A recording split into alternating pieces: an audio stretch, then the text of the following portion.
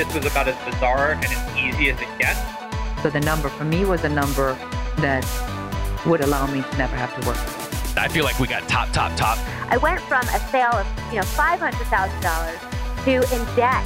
$192 million.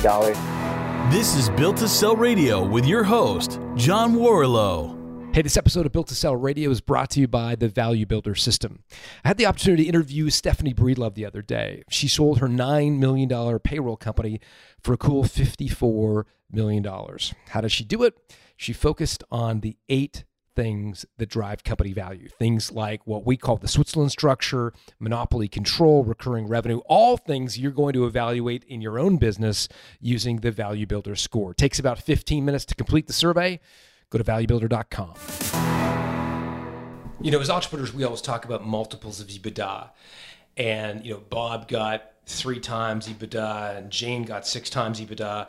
And we talk a lot about these multiples as if that's the only thing that's driving the value of your company. And remember that there's another number that's arguably even more important than the multiple, and that is what is being multiplied, meaning your profit. Now, we all have profit that we express to the government in terms of, you know, doing our tax return at the end of the year, but profit in the way a buyer will look at your company may be different than what you report to the government because of a process called adjusting.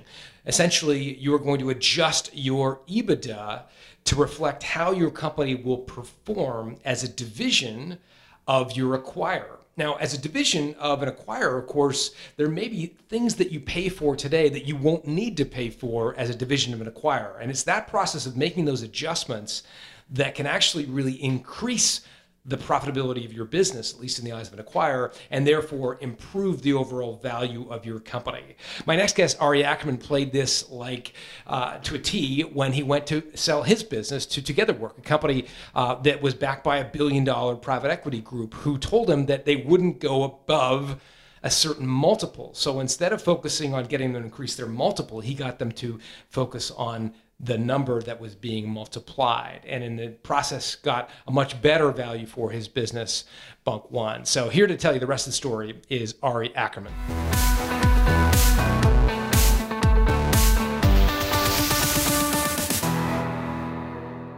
Ari Ackerman, welcome to Built to Sell Radio. Thank you very much. Nice to be here. So tell me about Bunk One. How did this thing get started? So Bunk One got started back in 1999. I was in graduate school at Northwestern Kellogg Business School, and I wrote a business plan for a venture capital class that I was taking. And the name of the company that I was writing about was Acker Camps at the time, and it was essentially rolling up the summer camp industry. I was very excited about it, and it was my last semester of school. And I presented my business plan to Chicago-based venture capitalists who were coming in to sort of judge it, maybe even invest in it. And of course, they told me it was the worst idea they'd ever heard in their entire life. And being the entrepreneur, the confident entrepreneur, that I think is good in terms of equality for an entrepreneur, I said, thank you very much, but I think I'm going to start this anyway. So I literally got in my car after I graduated and in like Willy Loman style, drove around the country, visiting summer camps and developing initial relationships with summer camp owners, which is a very important piece to Bunk One and to the summer camp industry, developing those relationships. And so this, and at the same time, sorry? So the idea was actually to do a roll-up of summer camps, nothing to do with software. It was to start buying these camps. Interesting. The very initial idea, the very initial business plan when it was Acker Camps was an actual roll-up, leveraging economies of scale and buying cheaper products essentially for the summer camps. But that very, very quickly turned into a technology concept. Even before I finished the project, to be honest with you, I'm like, wait a minute, this doesn't make sense. I can do the same thing and provide websites and provide technology to summer camps they couldn't afford to do on their own or really didn't want to do on their own, essentially. Especially back in 1999, you have to remember the 1999-2000 landscape, where .coms were sort of the rage, and especially in the summer camp industry, which is a very slow to adapt industry. So here I was coming in and meeting people. Yeah, no, I wanted to pick up on this, and so especially for for people who don't know what a summer camp is, I live in Toronto, Ari, you're in New York. So kind of a rite of passage of a 12, 13, 14-year-old kid is to go away to summer camp, skin your knees, learn how to canoe and sail. And it's sort of a rite of passage. People outside of North America maybe aren't totally aware of this kind of summer camp idea. But I think in your case, you'd gone to summer camp, knew what a profound impact it would have, and sort of decided to make this a space you want to play in. Right. I mean, when I started the business, I was in business school and I had a business concept, but it was also a passion of mine. I mean, summer camp and the experience I had there and the camaraderie and the growth and sort of the magic that you experience at camp, I loved. And when I was sort of in business school, I wanted to do something entrepreneurial. And all right, so I was looking at different types of industries and what I can maybe do that I like that has an opportunity as well. And I'm like, wait, summer camp. Mom and pop industry that really hasn't changed over the years. I can do something in that industry that they can't afford to do on their own. They don't want to do on their own. I can make an impact and still do something that I have a passion for. So you turn it into a technology play. Maybe walk us through what the early days of the technology looked like. Sure. So there I was driving around the country, essentially, presenting. At that point, it really was already a technology play where I was going to give camps websites, essentially. And the reason, really, camps didn't even have a website yet back in 1999. Most didn't, at least. And the ones that did were sort of archaic. And part of the website concept were the two initial big Bunk One products. The first of which is an online photo gallery where the parents in a password-protected area can log in and see the pictures of their kids and sort of feel that connection even though they're away from their child. And again, it's password protected, so it's a safe environment for the parent to log in and see what's going on. And we also had this concept of bunk notes, which is the ability to email your child in a one-way system where the parent basically writes a note on the computer and then it's printed out for the child when they're at camp. So the kid is not on a computer when they're at camp. They're still experiencing what they should be at camp, the magic, the camaraderie, the friendship, not on a computer, but they're getting contact from their parent, essentially. I love this. And initially, I love it. Yeah, my kids go to summer camp, right? So they're 11 and 9. And as a parent, you want to know what's going on, right? You want to communicate. Hopefully they write back to you. They never do. But you certainly want to let them know you're thinking of them. Right, exactly. And this was as soon as we introduced it into the world. So 99 was my first summer when I drove around the country. 2000, we had about 50 to 75 camps. In 2001, we already had 250 camps because once a camp heard about this and the parent heard about this and they told their camp, how do you not have a pass-protected photo gallery area where I could see what's going on at camp? They called me and they're like, oh my God, Ari, what are you doing here? I need to get on board. And what are they paying to get on board? So the business model is, does the parent pay or is it the camp that pays? So initially we sort of had both options. We had where the parent would pay us a fee, both to see the pictures and, by the way, to buy the pictures as well. And then to send the emails, it was a credit-based system. So you would buy essentially 50 credits for $55 for the summer, and you're able to send the notes. And every time you send a note, we deduct a credit from your account. We became very creative with the notes in terms of what you could do with them. So we would charge more credits for that as well. So a 1 credit note would be just a plain text email. If you want to add a photo to your note, you would add a credit. If you want to add the box score from the baseball game from the night before, you would add a credit to make the notes more fun and more interesting. Because basically what they're doing is they're sending emails to their child at camp. So we sort of made it more interesting and more fun for both the parent and the child to send these emails to their kids at camp. And how did that evolve over time, the pricing model in particular? Yeah. So initially it was either the parent paid for it or the camp paid for it. Sorry.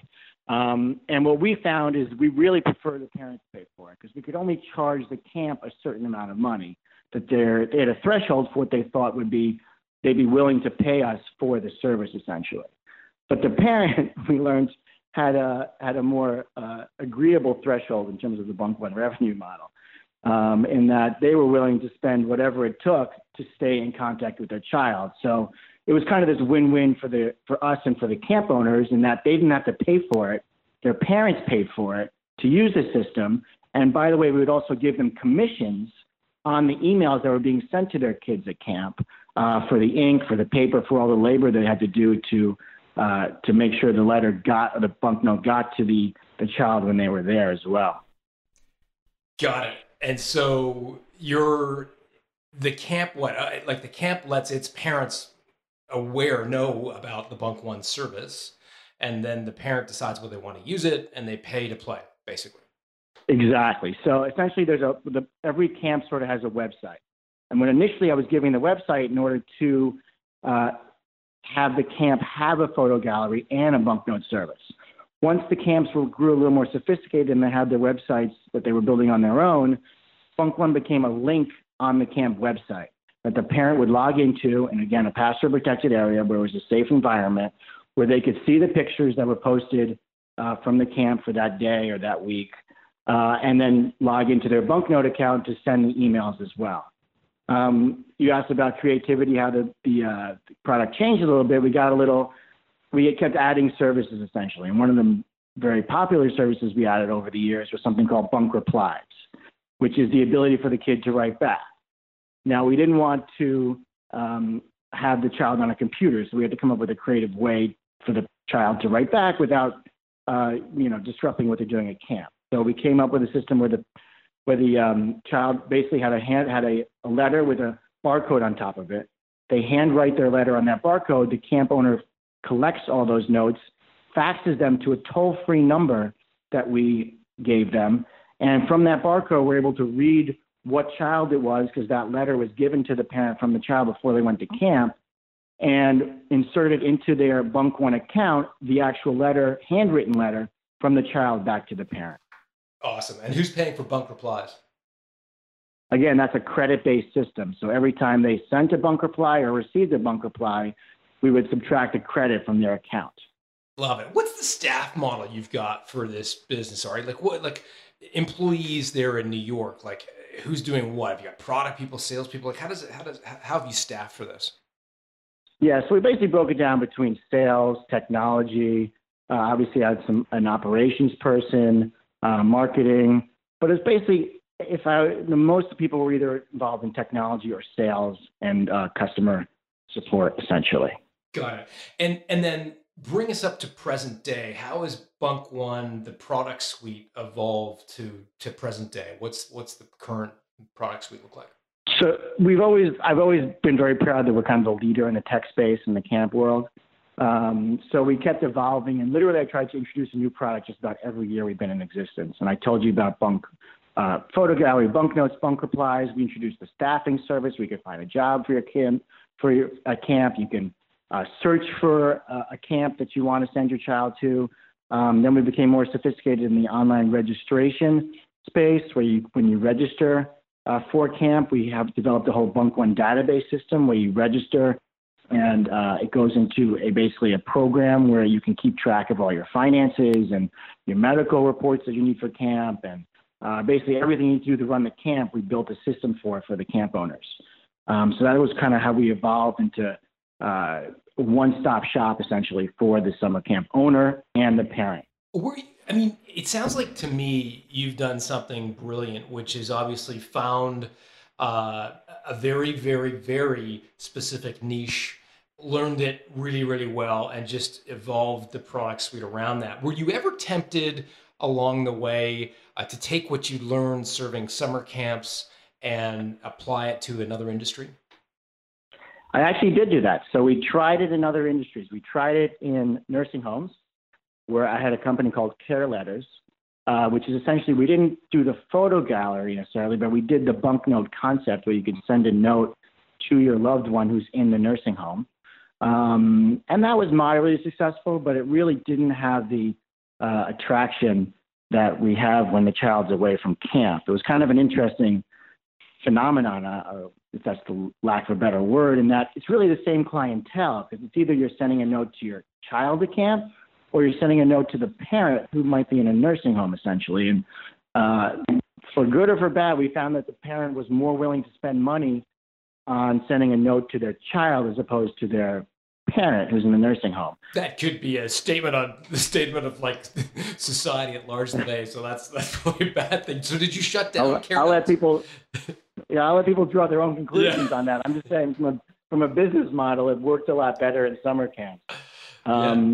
And I also thought about other industries, believe it or not, including jails. I had a little concept called jail mail, Wow. where I was trying to incorporate the bunk note system into jails, but there were a lot of government and legal restrictions that I was sort of facing that made it a little tougher.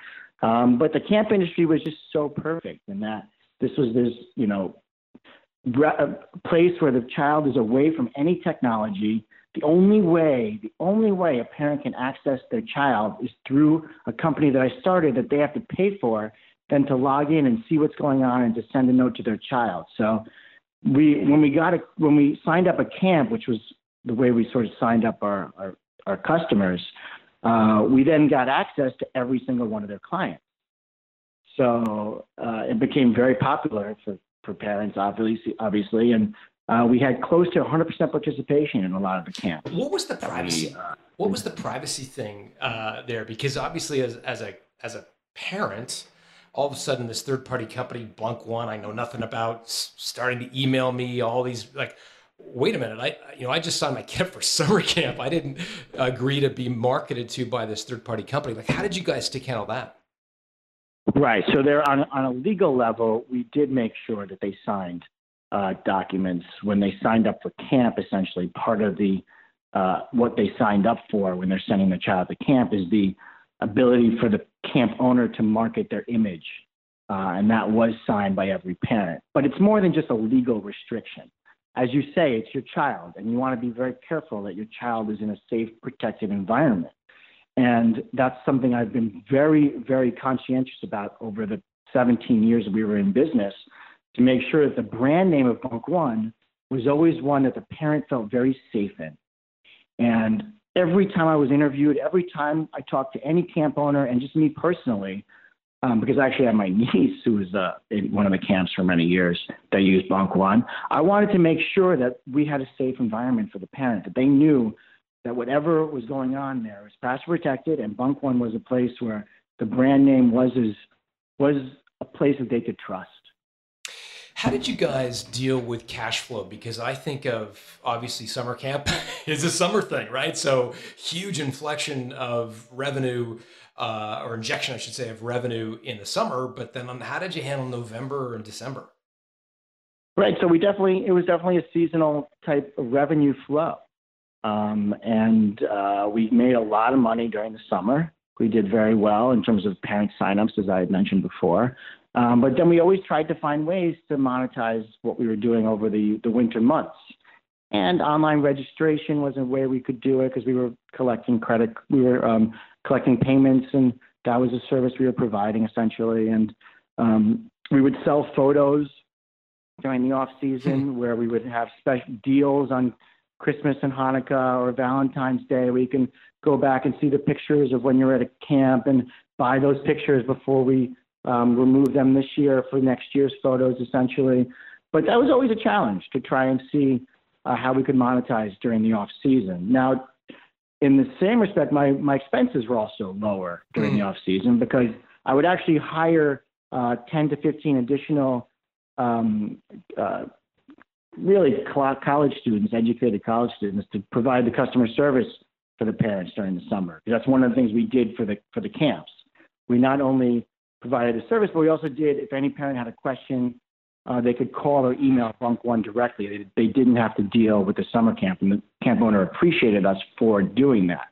I had extra staff during the summer, which was more expensive, obviously, and we had server costs and other technology-related costs that were seasonal as well. So we were able to sort of manage the revenues and expenses in a good way, even though we were really a seasonal business. And I was very careful in terms of how much money I would keep within the business that I wouldn't distribute, in order to make sure we were funded for the entire off season. Got it. It's funny. It strikes me as interesting that you were able to stay still for 17 years with one business. Because from what I know about you, and we'll talk about Tribes in a moment, you now have a new business.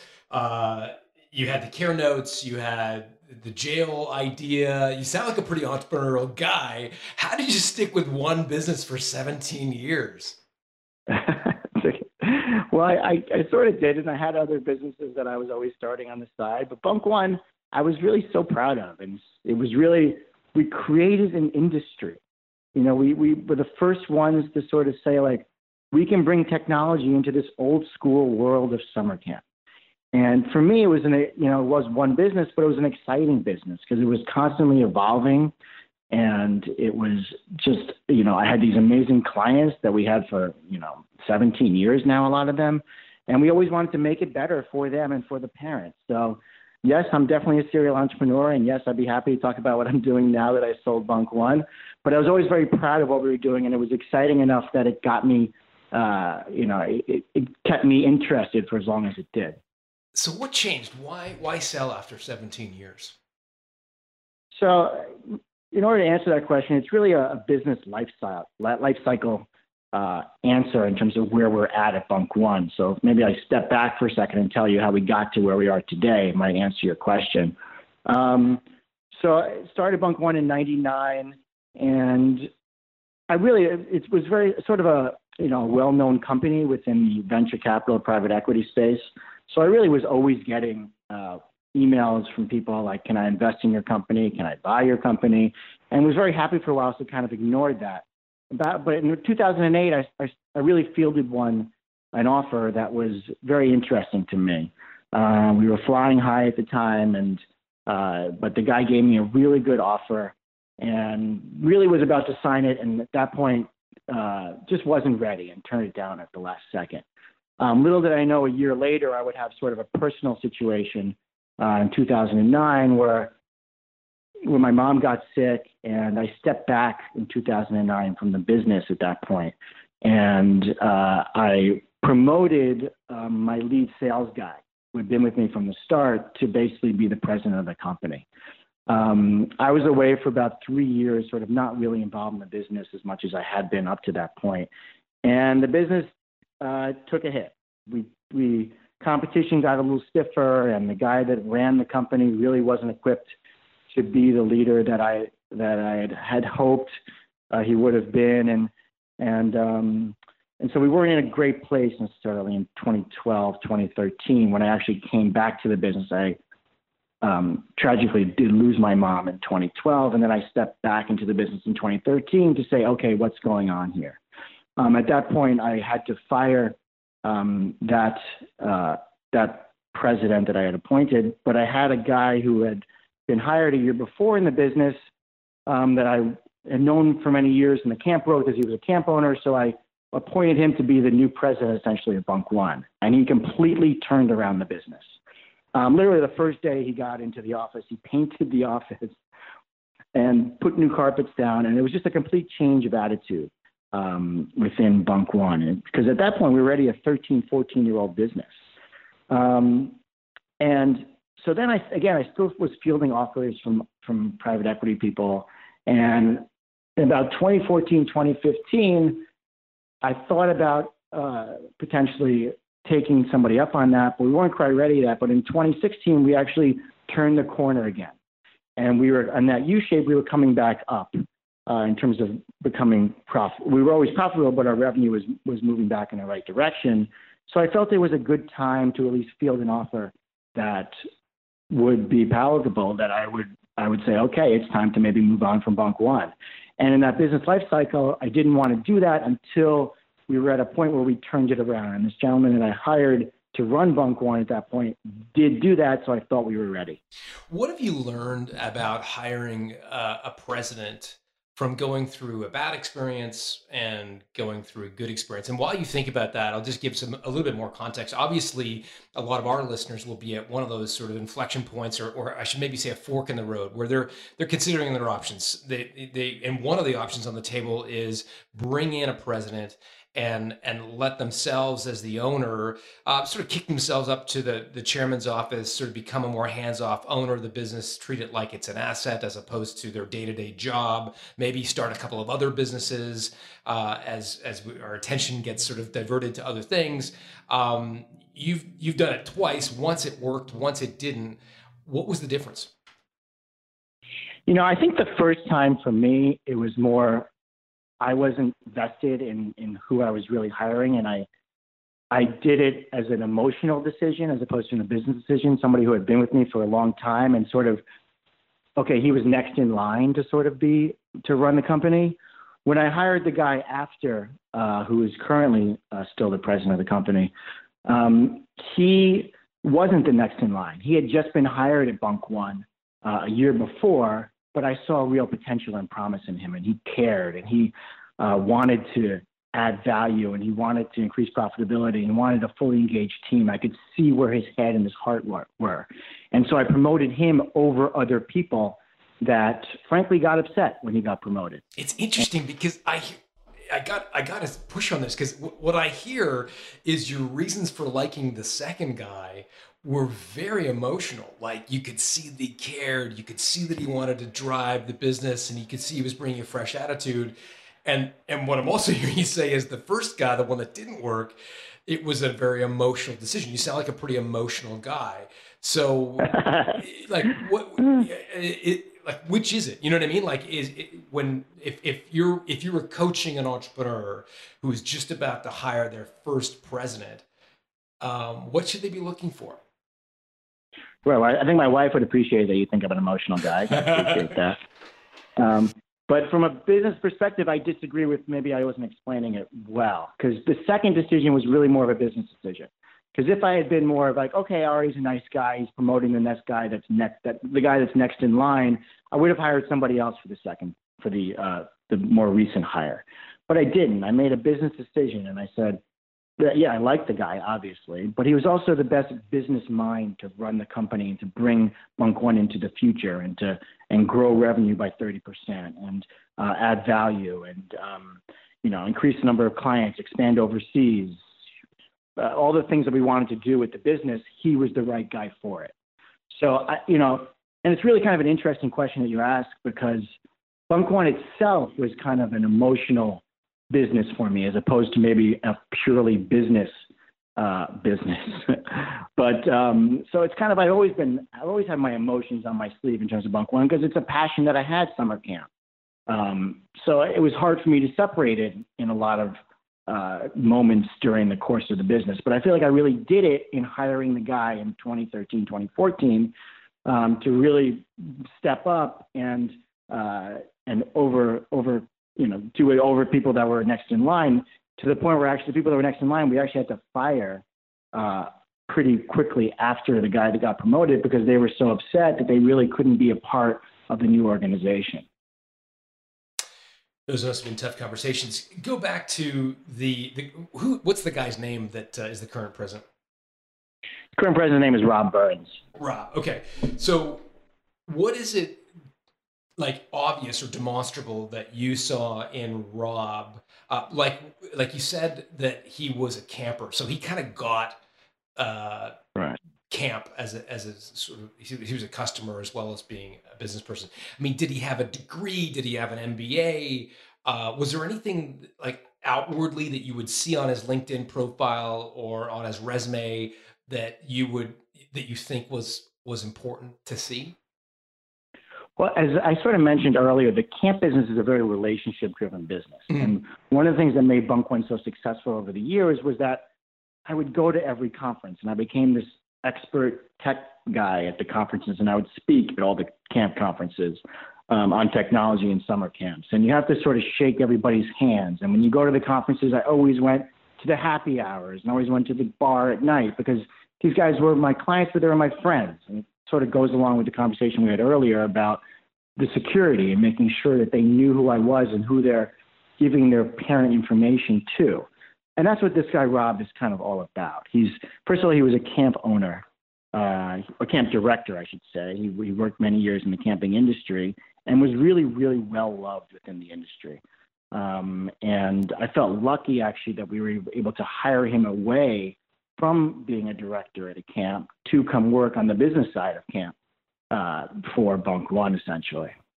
Got it. What were your revenues in 2008 when you got the first offer that you really seriously considered? I don't talk revenue, but our margins. We always had very high margins in terms of my business, and we were basically at the peak, essentially, of our revenue at that point. Okay, the actual numbers not as important as what I wanted to understand was the trajectory. So 2008, you're kind of peaking. It sounds like 2012, you hit a trough in terms of top line revenue. Like, what would the difference be on a percentage basis from the peak in 08 to the trough in 12? How much down were you in top line revenue, would you say? Yeah, we lost close to 35% of our business. Okay. We've regained, obviously, some of it since then, but from the 28 to 2012, we really, really took a hit. Got it. And then from 2012 to the acquisition, sort of what would your top line growth rate have been? Again, we turned it around and we sort of regained about 25% of our business. Got it. Okay. So I'm reading into that you were growing on the top line at the time of the acquisition, sort of somewhere in the kind of 5 to 10% range per year. That's about right. Ballpark, just so people you get a sense of. Ballpark. I think it's more the story. It's the numbers, yes, are important that we actually turned it around 5-10% over the but it's really that Bunk One took a hit, but look, we still have this brand name within the industry, and we were able to use the brand name, which we built a very strong reputation, a very solid reputation on, and say, listen, we had our troubles, but here's why we're back. Here's the improvements that we made. Here's the new app that we have in the summer camp world for parents, essentially. So we did a lot of improvements, and people were willing to listen because of the brand equity that we had built up over the years. How did you get Rob to join what he must have seen as somewhat of a sinking ship at the time? People, we're having this interview, so you're hearing sort of the back end of Bunk One. Yeah. But it was hardly a sinking ship. Bunk One is an incredibly well-known brand within the industry, and I was fielding a lot of people who wanted to work for Bunk One. We didn't hire. It wasn't like that, as maybe you just said. It was definitely a very, very strong brand with a good name that everybody did want to work for. It wasn't a tough sell. Okay, got it. Okay, so some of the dip in revenue, you've been able to not mask it, but it wouldn't be obvious to the public per se. Everything was, by the way, dipping in between 2008 and 2011. Companies were losing a lot more than 35% of their revenue in that right. 3-year window. That's a fair point. So, right. and I would think, camp is a discretionary spend for a lot of parents, right? So that's one of the things that gets dropped when mom or dad loses a job, I would think. It is a discretionary spend, but I will say that what I've learned is that parents will spend their last dollar on their children. So if they can afford to send their kids to camp, they will. And by the way, if they do send their kids to their camp, they're not skimping on signing up for the Bunk One service. So we didn't really lose clients because they wanted to save the $10. Yes, we lost a few clients because camps were down a little bit, but even camps weren't really hurt as much as the overall economy was. Isn't that interesting? It's interesting. I don't know the market, so clearly you know it intimately. So 2016 came along, and you turned this corner. You kind of moved in the right direction. Then what? Did you take the business to market? Did you hire an advisor? Like, how did you sort of take the next step to the acquisition? Yeah. So at that point we were in a good place, and I kept getting emails, and we had an interesting email from TogetherWork, the company that eventually bought us, saying they'd love to meet us. And I had heard about them because they were sort of active in the camp space in terms of looking around and stuff like that. And I know what they were doing, and I sort of admired and thought it was they were on the right track. So we fielded the phone call, and we had a meeting in the office, and they came in, and we sat down, and they signed an NDA, and we started talking about Bunk One and what they wanted to do in the summer camp industry. And so did you know from that, like, what was it about the first email did you know from the first email that it was a veiled acquisition conversation that they wanted to have? You know those first emails. I'm sure a lot of entrepreneurs get them. Like, they always want to come talk. They don't tell you right away that they want to. They usually say they want to either invest in the company or want to talk to you about the company. Or some sort of strategic relationship. Strategic relationship. We all get those. So I knew what the intent was. From even though it wasn't stated so obviously, it was pretty clear what they were at, what they wanted. Got it. And do you remember how they actually made the first suggestion that it was an acquisition? I mean, did they say, we'd like to buy you, or were you forced to say, hey guys, let's come clean here. You're here because you want to buy the business. Isn't that right? No, I think it was more on their end. I think it was, or maybe I would say both. I mean, when they came in for that first meeting, we're adults. We've been through this. We sort of know, kind of without having to say what the meeting was going to be about, kind of right away what the meeting was about. So it was, almost after that first meeting, I have to say we tried to move pretty quickly because I did like what they had to say, even in that first initial meeting about how they combine resources within the summer camp industry, how they're buying other summer camp companies. And I really liked the guy, frankly, from a personal, you say I'm an emotional guy. So, part of my emotion, I guess, was that I really liked the guy that came in to talk to us initially. And I trusted him, and I felt like he was a guy I could, this was a long way away into the future, but he was a guy, like, if I sold the business, okay, I could turn my 17-year-old baby over to this guy. Interesting. And he was the president of Together Work? No, he's more the business development guy. Okay. But if I met him, I liked him. I felt like he would be working with people that I liked and trusted as well. Got it. And so what was the next step? Did they put an offer in front of you? So we signed the NDA, and they asked for obviously some high-level figures, like our revenues, expenses, client lists, sort of some stuff that they would so they could evaluate the business a little bit. And pretty shortly after, they did say, okay, thank you for this information. Here's sort of what we're thinking if we were to sort of acquire Bunk One. So that's what we would typically call like an expression of interest. It was sort of vague, two-pager kind of idea. Exactly. Got it. Exactly. It wasn't even an LOI yet. It was really just an expression of interest and saying, okay, here's the range here's what I think Bunk One is worth at that point. Got it. And so what were they, had they asked you, what do you want for the business? They didn't, but I sort of had a number in mind. And I can tell you that the first offer, I absolutely said, this is not going to work. The first they offer came back they gave you in the expression of interest? Or the first range, I should say. It wasn't really an offer. It's like, okay, here's what we think, we could value the company at. And I said, sorry, that really, that number would never work for me. And, and I meant it. So it wasn't like a threat. It's like I didn't have to sell the business. I really, as I said earlier, I love the business. I'm proud of it. So I felt like I was in a good position where if they gave me an offer I liked, great, because I like them. But if they don't, this business is turning around and I feel that the future is great and the potential is still great. I'm going to keep it and see what we can do with it. What was the first offer range on a multiple of revenue? They did the first offer as a multiple of EBITDA. Okay. And because basically they're funded by a $1.1 billion private equity shop. And so they're very, very numbers driven. And they just basically took the EBITDA number and said, okay, here's the multiple of EBITDA we can give you. So are they for me, were we kind of like, 4, 5, 6 times? Is it that kind of like classic PE multiple? Like a classic, yeah. I believe the initial one was 5 times EBITDA, but I can't say for certain that's what it was, but it was something like that. In that sort of. But either way, it wasn't enough because, again, you sort of heard the history of Bunk One and where we were at in terms of EBITDA, so it wasn't at the ideal place. But not only that, it didn't value the brand that I had built. And the summer camp industry, I can't stress this enough, is such a relationship-driven industry that to have access to the amazing clients that I did was worth something that they weren't valuing.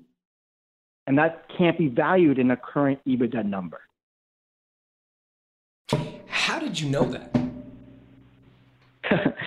I knew that because I looked at the number and I go, I'm sorry, this just isn't enough for what I've built over the last 18 years. Not just me, I say me, but when I say me, it's really everybody that's helped build the company to where it is.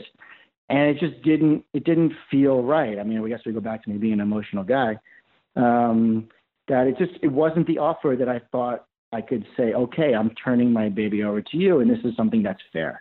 But I guess in the context of how did you know what was fair? I mean, did you have friends that were selling businesses that were selling for higher multiples? Was it the number, the total number wasn't going to make a big enough lifestyle impact for you? Like, how did you come to the conclusion that it wasn't enough? Again, because it's just all the sweat equity I had in the business and the relationships I had. And yes, I did, because of my Kellogg friends, I would rely on them, and I would say, okay, here's my offer. Like, what do you guys think of this? And, they gave me really thoughtful, great answers in terms of like what they thought the number really should be. And I relied on them, and I also relied on my instinct on this one, and said, this doesn't feel right. Like, just as a pure multiple of EBITDA, it doesn't value what Bunk One brings to the table. So this is a conversation you eventually have with the acquirer. They throw this expression of interest out there saying, it's about 5 times EBITDA in our mind. You're like, that's not going to work, boys. So we're gonna move on. How did that conversation go? Well, I didn't say it, the conversation went well, to be honest with you, because it's an initial offer in some way, right? So I knew they were really interested in it, which was to my advantage. But I also knew from what the person that came in and kept saying is that they're really a number-driven private equity shop, so they have to justify the numbers somehow. So in terms of back and forth conversations, we eventually got to a point where we played with the EBITDA number, the multiple that they were using, that made it good for me and for them. When you say played with, this is... Yeah, I'm saying, well, this is when you... Okay, what does that mean? I can ask your questions later.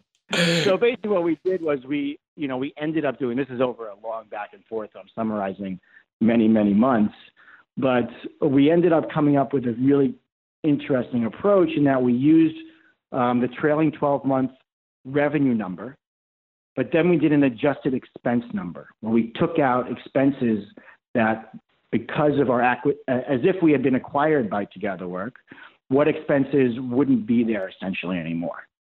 And they took out those expenses to the point where it became a very attractive net profit number, and that multiple of that profit number was then a much more palatable number in terms of selling Bunk One.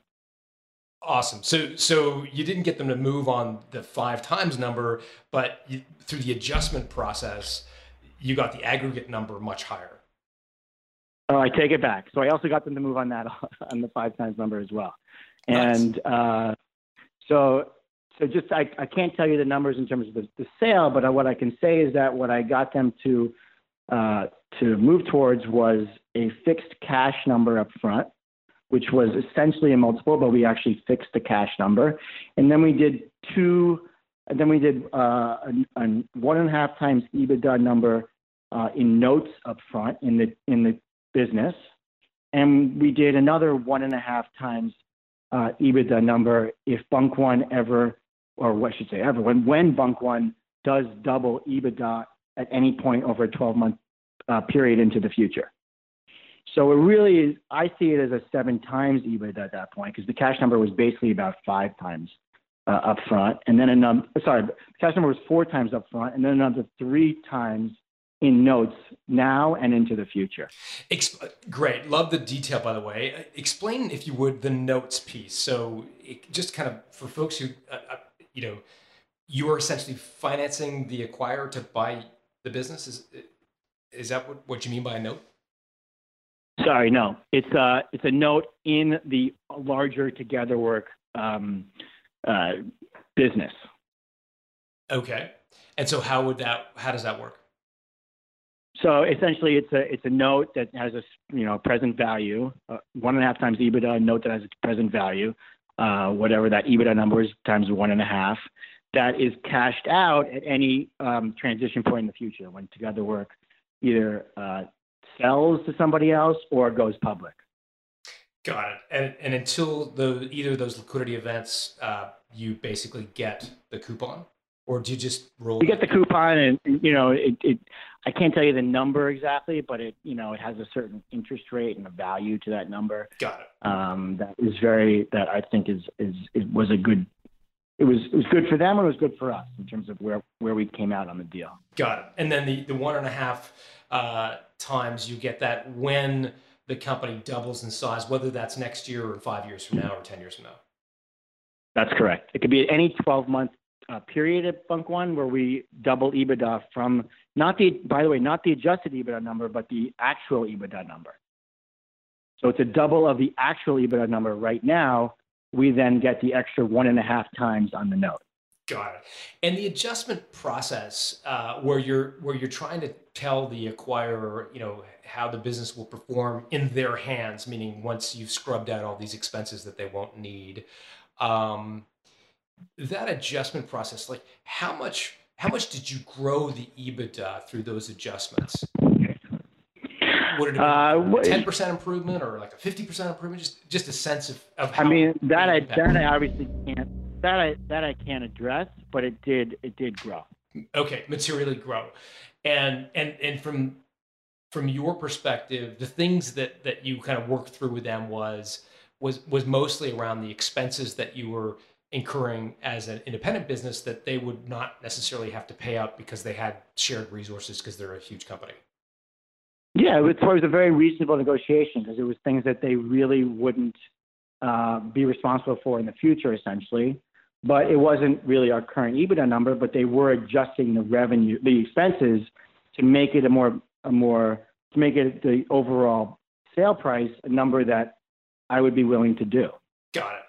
So I want to go back to something because I think we as entrepreneurs could potentially overplay our hand, so to speak, with the expression of interest. When the original expression of interest came in at 5 times, you knew you weren't prepared to sell for that. Some people, would have reacted perhaps negatively to that and thrown up their hands and said, "How dare you insult me with such a crappy offer?"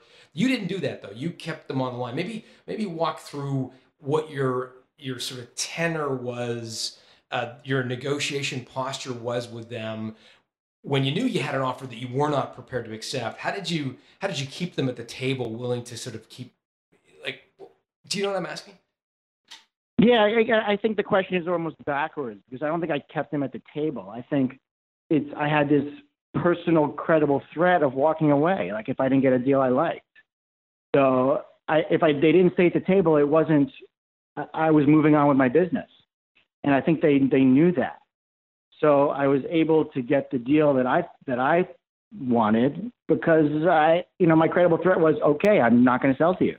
Was there any time that you thought, okay, I've got to get another offer here from a competitor, so I'm not getting sucked into this proprietary deal with one potential buyer? Yeah, I mean, it's interesting you say that because that was maybe one of the things. If I could do it again, I would have more offers simultaneously. But frankly, I really liked these guys and I trusted these guys.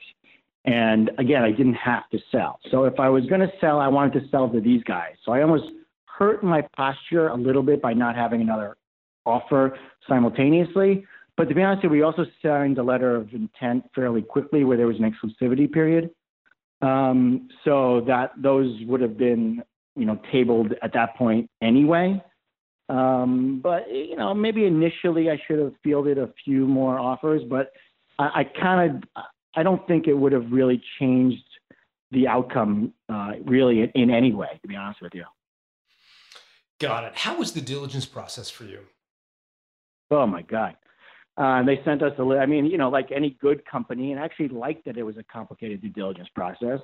They sent us a list of like 120 items that they wanted us to go through, and everything from corporate documents, customers, our ops, finance, the HR, the intel, the IT stuff, the legal stuff. I mean, you name it. They looked through it, and they called our customers, and they did their due diligence. And I like that they did their due diligence because I want them to know what they're buying. And I want them to know. How did you talk to your customers about? I mean, did you tell the customers that you had the reason these guys are calling you is because we're thinking of selling the company to them? Well, they had given us a list of maybe 25 customers that they were thinking of calling. And so we had contacted those customers just to say, like it wasn't like an infinite list of the customers. It was a very specific list. And they did that for us in case the deal didn't go through. And, for privacy concerns, essentially. Even if they did buy the company, everything is above board. We want to make sure that they know that this is a good company and we're selling to a good company. So we were able to call our customers and say, okay, just so you know, this is what's going on. We love it. Whatever you say about us, that's up to you, but we want you to know what's going on, essentially. So you told them you were in the process of selling the company. That's too, you don't say you're in the process of selling something, but we're in the process of potentially being acquired because, you don't know if the deal is going to go through or not. And if it doesn't, they're still your clients and you have to reassure them that you were selling only because it was somebody who was going to take Bunk One to the next level. It wasn't just to sell to get out. How did you tell your employees? So we actually, when the deal was moving forward and we felt confident that it was going to close, we actually sat down with the employees, Rob and I together, and we sort of outlined what's been going on and who the new company is, and we assured them that they're not looking to really change, fire anybody or make crazy changes, but we just want to make them aware that in a few months, if something did go through, this is what was going on. And how was that received? It was received well. I think, the way we have some great people right now who work at Bunk One, and they want what's best for the business. And we sort of outlined why the company that was buying us would make Bunk One a better overall company, and it would only help them, and they would be part of a bigger organization, and there's excitement about future roles and growth for them. And so I think it was actually well received by them. Interesting. And so talk to me about your personal roles, both you and Rob, as part of the kind of 1.5 times EBITDA tied to the note and the 1.5 times time to the doubling of the company. I mean, are you both required to be employed by the company, or how did they structure sort of that piece? To try to retain you guys? Well, so actually, I was part of my criteria for selling Bunk One is if I was going to sell, I was personally going to basically move on. After 17 years of running my business as an entrepreneur, I didn't see myself working for a larger company. It wasn't right for me. So that was part of the deal. Like, if you buy Bunk One, I will retire as the CEO. On the other hand, Rob is amazing. They loved, and so they were very keen, and as they should have been, on keeping him and making sure that he signed a contract going forward with them and running Bunk One for them moving forward. And how was the relationship with Rob as you went through the negotiation? Were you guys me and Rob's relationship? Yeah. Were you guys aligned along the way, or did it get rocky at times? I can honestly tell you, it never for a second got rocky between me and Rob. He is just a great guy, and we share the same vision of how we want Bunk One to grow and what Together Works can do for us and for Bunk One. And I consider him a very, very good friend and just a great mind in terms of what he can do for Bunk One. What's been the hardest part about moving on? I built relationships 17 years. It's like I got married last year. I don't have a child yet. So Bunk One was my baby, right? And to let go of your baby is never easy. But I feel like 17, 18 years is kind of a funny time frame because that's when you send your child off to college. And that's kind of what I was doing, right? My child was graduating and it was moving on. And it was time for me and for the child to separate and grow. And it was time for me to do new and exciting things in my life. Speaking of those, tell us about Tribe. I think this is a cool idea. Thank you. So So one of my latest ventures is Tribe, which is a Jewish dating app, but it's not your average app. It's a very women empowerment app, in that the guys aren't wasting girls' times on the app. You can't talk to a girl until you ask her out on an actual date. So you're not wasting girls' times on the app. It's not a Tinder sort of hookup app. It's a real meaningful connection app, and it's a very exciting thing that we've been developing. That's great. And so this is the next chapter. I mean, is this company built to sell as well? It's funny you say built to sell. I've been thinking about that since I got your note, because I wouldn't say Bunk One was really built to sell most effectively. I would say it was more, it was built out of a passion, and the sell sort of came afterwards. And I learned during the process about how most effectively to sell the business. But I wouldn't say it was built to sell. This company, on the other hand, I feel like the lessons I've learned from Bunk One, I've sort of taken into this company and how to build the company to sell it most effectively. Like, what would be the biggest lesson that you try to apply now in the new company? I think it's just, the way you set up the business and sort of the equity decisions you make, and just making sure all the technology, is built most effectively, and yeah. What sort of equity decisions would you make differently if you were? I feel like when I started Bunk One, you kind of don't know what you don't know, right? And this is 1999, and I didn't have a lot of cash at that point, and so I would give out equity in lieu of cash, essentially. And I would say to other entrepreneurs, be very careful in terms of the equity you give out, because it could be very expensive into the future to sort of have that equity not in your hands. So when you actually were acquired by TogetherWork, you had people that you'd given equity to that still retained that equity to that day. I mean, yeah, some retained the equity, some, I bought out before TogetherWorks acquired the equity. It just became a little more complicated than it needed to be. And, I think like if you can pay people at the beginning, I think it's good advice to say, pay the people. Pay the people. I love that. Pay the people. Where do people find out about Tribe? So I have an Instagram account. It's Ari Acker.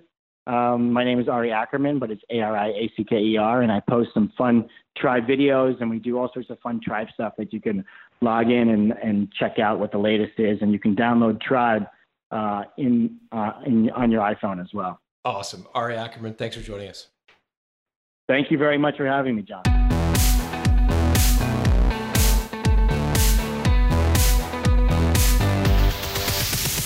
Thanks for listening to Built to Sell Radio with John Warrillow. For complete show notes with links to additional resources, visit builttosell.com/blog. John is the founder of the Value Builder System. To find out how to improve the value of your business by 71%, visit valuebuildersystem.com. John is also the author of Built to Sell, Creating a Business That Can Thrive Without You, and The Automatic Customer, Creating a Subscription Business in Any Industry. Connect with John at facebook.com/builttosell or on Twitter at John Warrillow, WARRILLOW.